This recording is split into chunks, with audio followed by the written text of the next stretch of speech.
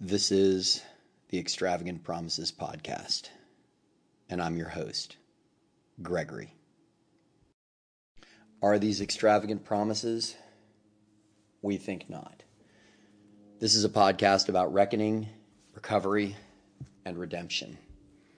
We share our experience, strength, and hope. Tonight I bring you episode 12, As We Are. As usual, there are three things I'd like to remind my listeners regarding. Number one, this is not an AA meeting. I want everyone to, especially as we approach the holidays and we really get closer to a lot of slippery places emotionally and physically in our lives. And I don't mean slippery like you're going to slip on the street. You know what I mean. Physically slippery, meaning bars, parties, holiday parties, Christmas parties at your firm, things like that. This is a tough time for those of us in recovery for so many reasons. So I really encourage everyone to ramp up your program, double down on your meetings, call your sponsor every day. Call those people you sponsor every day. Stay close to your program. It will keep you alive and it'll keep you sober this holiday season. So this podcast is not an AA meeting. It's just a complement or a supplement to your program. I'm not a therapist. I strongly encourage all my listeners to have a connection to a mental health provider, as I think that if you're in recovery or thinking about recovery or struggling with substances or anything like that, a mental health counselor of your liking is certainly a great asset to have. But I'm not a counselor. I'm not a psychiatrist. I'm not a psychologist. This is not meant to be medical advice. It's just recovery advice and comfort and service on my part. And third, anonymity is the spiritual foundation of all our traditions. And last night at a meeting, they had a really great session on the 11th tradition. And I really enjoyed it a lot. And it's interesting, hearing the different takes on what it means to maintain personal anonymity at the level of press, radio, and film. And the question of whether Dr. Bob, Dr. Bob was supposedly said at some point that maintaining your anonymity at a level other than press, radio, and film was actually a violation. That you're not supposed to be anonymous in the rooms.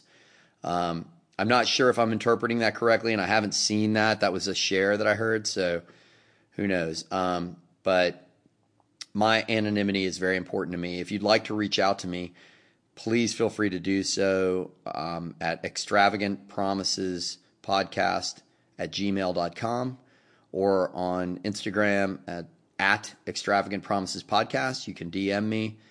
I ask that you preserve my anonymity at all costs and that you not dox or out me. I've had my anonymity breached over the course of my recovery, and it's no fun at all.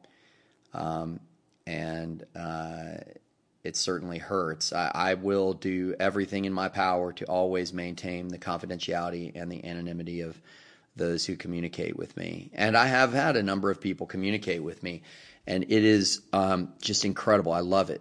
I really do love it. And it makes me feel so good that people are listening. And maybe I'm bringing a little bit of, like I said, that candle that's lit and somebody can light their candle to it and bring some light out in the world.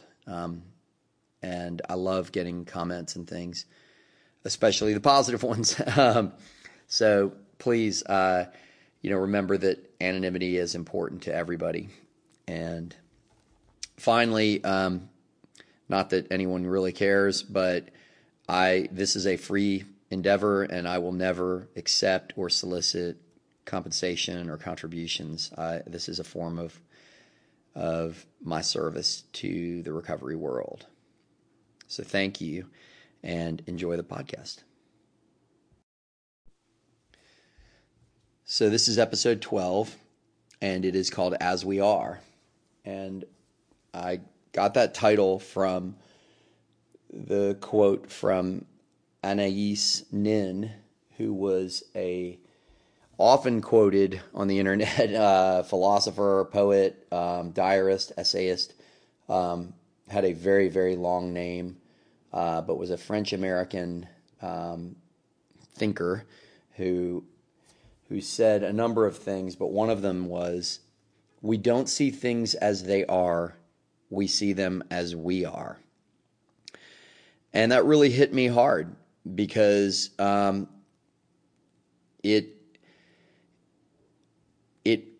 made me really think about that in the context of recovery, in both, these things that I've talked about with the concept of gaslighting. And so there are two concepts that I'd like to bring out with that quote tonight in the discussion within the universe of recovery is first the notion of what you sell. And this is a phrase that, a lot of people in my life have told me, and really my therapist recently made this comment. She said, you don't sell anxiety. You don't sell fear. You don't sell incompetence. You don't sell worry. You sell competent, default aggressive, cool, calm, very proficient at getting things done and handling whatever life. You sell resilience. And it's incredible to me that's the perception, because and it explains a lot. It's really hard to have these two extremes in your life of almost extreme separate realities. There's what you sell, or what other people are buying, let's say, and perceiving. And there's what you experience. And so that's why this quote is so important, is like, we don't see things as they are, meaning like, as what? As other people see them? As the world? Is there just a baseline of truth? But we see them as we are. So, and that shows it. It's kind of like, what's it called? I don't think it's Heisenberg principle necessarily, but Schrödinger's cat. It's like the reality of what we see. That's how things are, because it's how you are. And so if you're someone like me, that inside I'm riddled with anxiety, I'm riddled with fear, I'm riddled with insecurity, I don't sell that apparently. And I've never, it's just, I don't know. I mean, but and maybe it's made it worse, that I don't sell that anxiety. And so therefore I perpetuate a more confident and forceful personality that attracts more shame-inducing type comments and things like, I don't know, but I just love this quote because it lets me also, so that's the number one is the idea of what you sell. And then number two is gaslighting. As we all know in recovery, we did things that are shameful, and we did things that we're ashamed of, and we did things that were not esteemable, and it hurt our self-esteem. But certainly we also opened ourselves up to, in our suffering, we opened ourselves up to kind of those who are the, self-proclaimed guardians of the real world, telling us what the truth was about things. And that wasn't always true. It wasn't the truth, and the reality that we were being sold was not always true. I mean, there's a great movie called Gaslight, I think, that explores this theme. But the other one that's recent was one called Girl on a Train. And it's tough to watch because, there's the whole, it's very tough to watch for someone in recovery. but the whole concept of essentially being lied to about what happens in blackouts or things like that. Are you contributorily negligent? I mean, did you walk yourself into these situations where you're not seeing the truth? Yeah, but at the same time, you could be clear and lucid and sober and being told, people around you telling you just this alternate, they have a casual relationship with truth and don't mind perpetuating falsehood to you. And that happened to me, and that is just horrible. But anyway, the final kind of component of this as we are is this notion of, I urge you, fellow humans, fellow travelers, fellow souls, I urge you to remember that everyone you encounter in the rooms and out, maybe the world as they see it isn't as bright and rosy. Maybe they're selling confidence or selling bullshit or whatever it is, resilience, moxie. Maybe they're not so confident. Maybe they're not. Maybe inside they're just like you. So I'd like to kind of start on that topic, and I think it's important. Richard Cory by Edwin Arlington Robinson. Whenever Richard Cory went downtown, we people on the pavement looked at him. He was a gentleman from sole to crown, clean-favored and imperially slim. And he was always quietly arrayed, and he was always human when he talked. But still he fluttered pulses when he said, "Good morning," and he glittered when he walked. And he was rich, yes, richer than a king, and admirably schooled in every grace. In fine, we thought that he was everything. My apologies, ladies and gentlemen. First time I was kind of deep into a segment and my phone rang. Because I record this podcast on my phone through an app called Anchor.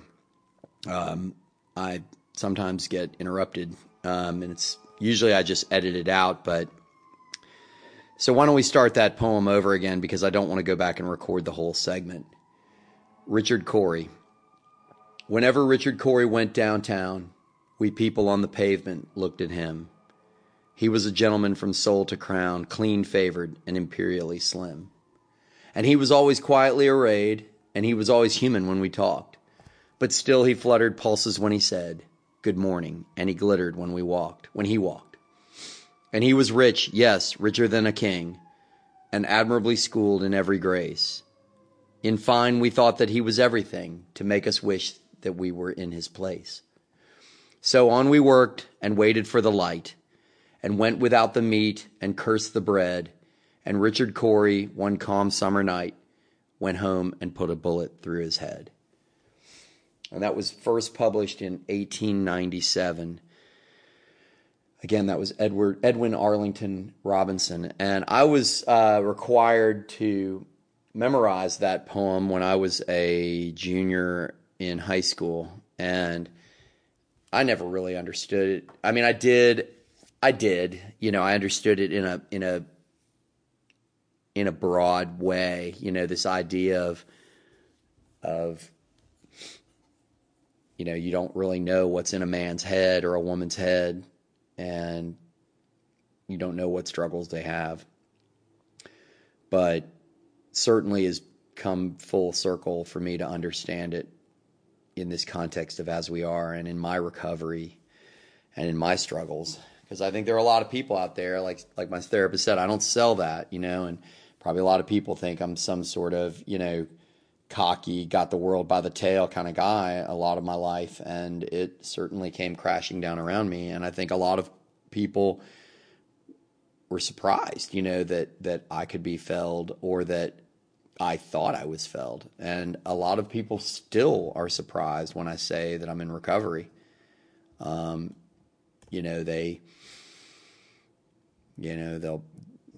one ever says, "I want you to start drinking again." Let me just say that. There are people who say, like, "I had no idea," or "Wow," but they don't really know me. that's just very interesting. So, so I'd like to kind of turn to the concept of what we're saying is that, what you sell as we are, as it's as you are, and what happened to you. You're out there, are you selling to the world and please understand, I don't look at it as fraud. I don't look at it, and I hope you don't either, that you're selling something that's fake. You're not being yourself. Obviously every single first step AA chip says to thyself be true, thy own self be true, and yeah, I don't think it's like, well, that person's fake. They're really insecure inside, and they're, or they sell insecurity, but they're really confident inside. That's such nonsense and just judgmental BS. The truth of it is you are who you are, and you may not know what you're selling. You may not be actively. You may even be trying to sell something in terms of your project an image, and nobody's buying it. So I just think it's like, what is the image that someone else is seeing of you? And it could be entirely vile, and that you can't control it. You don't know it. You're trying to live a sober, honest, character-driven life, and somebody thinks you're, a lowest whale dung on the bottom of the ocean. Well, that doesn't mean you're selling that. It doesn't mean they're buying it. That's what they want to see. But my point being, this to me, I think that beneath the surface, everyone has a tough battle. And we've heard that quote. I will tell everybody, it's my understanding that there are a lot of coffee mugs and bumper stickers out there that attribute the, like, be kind, everybody's fighting a hard fight or something, to Plato. And I've always taken issue with this notion that, Gandhi said something, or Mother Teresa, I actually think it would be really funny to have, those kind of false memes where it's, something like every man for himself, Mother Teresa. But no, Plato did not say that. In fact, that quote comes from a gentleman named Ian Maclaren at the late 1800s, early 1900s, and it was quoted in World War I often, but he wrote an article or an essay. It was called Courtesy. And I'd like to submit it because we're coming on the holidays. This is a grand time, a beautiful time for a lot of people, and it is an awful time for a lot of people. It is an incredibly lonely time for people. And think about that, the holiday cheer, and maybe you're sober and you're going to your firm's Christmas party, your company's bash, and you got to pretend to have a good time. Or maybe there's, old Joan or Tanya in the corner who nobody talks to, and you think, well, what, be nice. Remember that it's not as it is. It's not, we don't see things as they are. We see them as we are, and remember that. So, a vast distinction must be drawn between manners, which have to do with form, and that which lies behind manners and is infinitely more serious, courtesy. It is by the soul and not by any trick of speech that we ought to estimate our fellow man, and he who fears God and loves his brother demands honor at our hands. This was this gentleman, Ian Maclaren. Courtesy is really doing unto others as you be done unto, and the heart of it lies in a careful consideration for the feelings of other people. It comes from putting oneself in his neighbor's place and trying to enter his mind. And it demands a certain suppression of oneself and a certain delicate sympathy neighbor. The man beside us also has a hard fight with an unfavoring world, with strong temptations, with doubts and fears, with wounds of the past which have skinned over, but which smart when they are touched. It is a fact, however surprising. And when this occurs to us, we are moved to deal kindly with him, to bid him be of good cheer, to let him understand that we are also fighting a battle. We are bound not to irritate him, nor press hardly upon him, nor help his lower self. We must feel as a brother toward the man beside us and say to him the things that we should like to have said to us, and treat him as we should desire to be treated when our hands are hanging down and our hearts are heavy. And this is the very essence of courtesy. Just because the machinery of life is apt to be heated, one keenly appreciates those who are ever deftly pouring in the cooling oil by their patience and their tact, their sweetness and their sympathy. And one resents keenly that class of people who are honest and well-meaning but are persistently discourteous. No man has a right to lecture his neighbor or to intrude upon his neighbor's privacy or to wound his neighbor's feelings. And when he does so in his role of the plain-spoken man, then he ought to be made to understand the difference between reality and rudeness. And so we come back to this notion, this phrase that be kind. I think it was for everyone you meet is fighting a hard battle. And I've heard that said as be pitiful, meaning to have pity on people. For everyone you meet is fighting a hard battle. And I go back to that quote. We don't see things as they are, we see them as we are. And so if you think about that in that mirror, you're fighting a hard battle. And so you see things as a hard battle. But try so hard to have empathy, to see the wisps of smoke of your soul, the mist of your soul inside the soul of another, and to know that they're fighting the hard battle, especially this Christmas, this Thanksgiving, this holiday season, those people in recovery. Think they might talk the game, oh, we do as we do and all that stuff and hard talking in meetings and all. But just remember, they might be white knuckling it. So I'm going to close and just say, like I said, I have a sponsor. My sponsor has a sponsor, and I sponsor other men. And I was supposed to meet one of the men I sponsor at our regular meeting, and we were going to work on the fourth step. And he informed me that he had relapsed and was in detox, and I wasn't going to be able to talk to him for a while. And it really hit me hard. And I felt, my first reaction, as a lot of, was all about me, of course, but I thought, I let this guy down. I was a bad sponsor in some way. Of course, that's not true, but that was what I thought. And so I did the right thing, which was, I told him that I was here for him. I get it. And I'd love to see or talk to him when he gets out. And then I called my sponsor.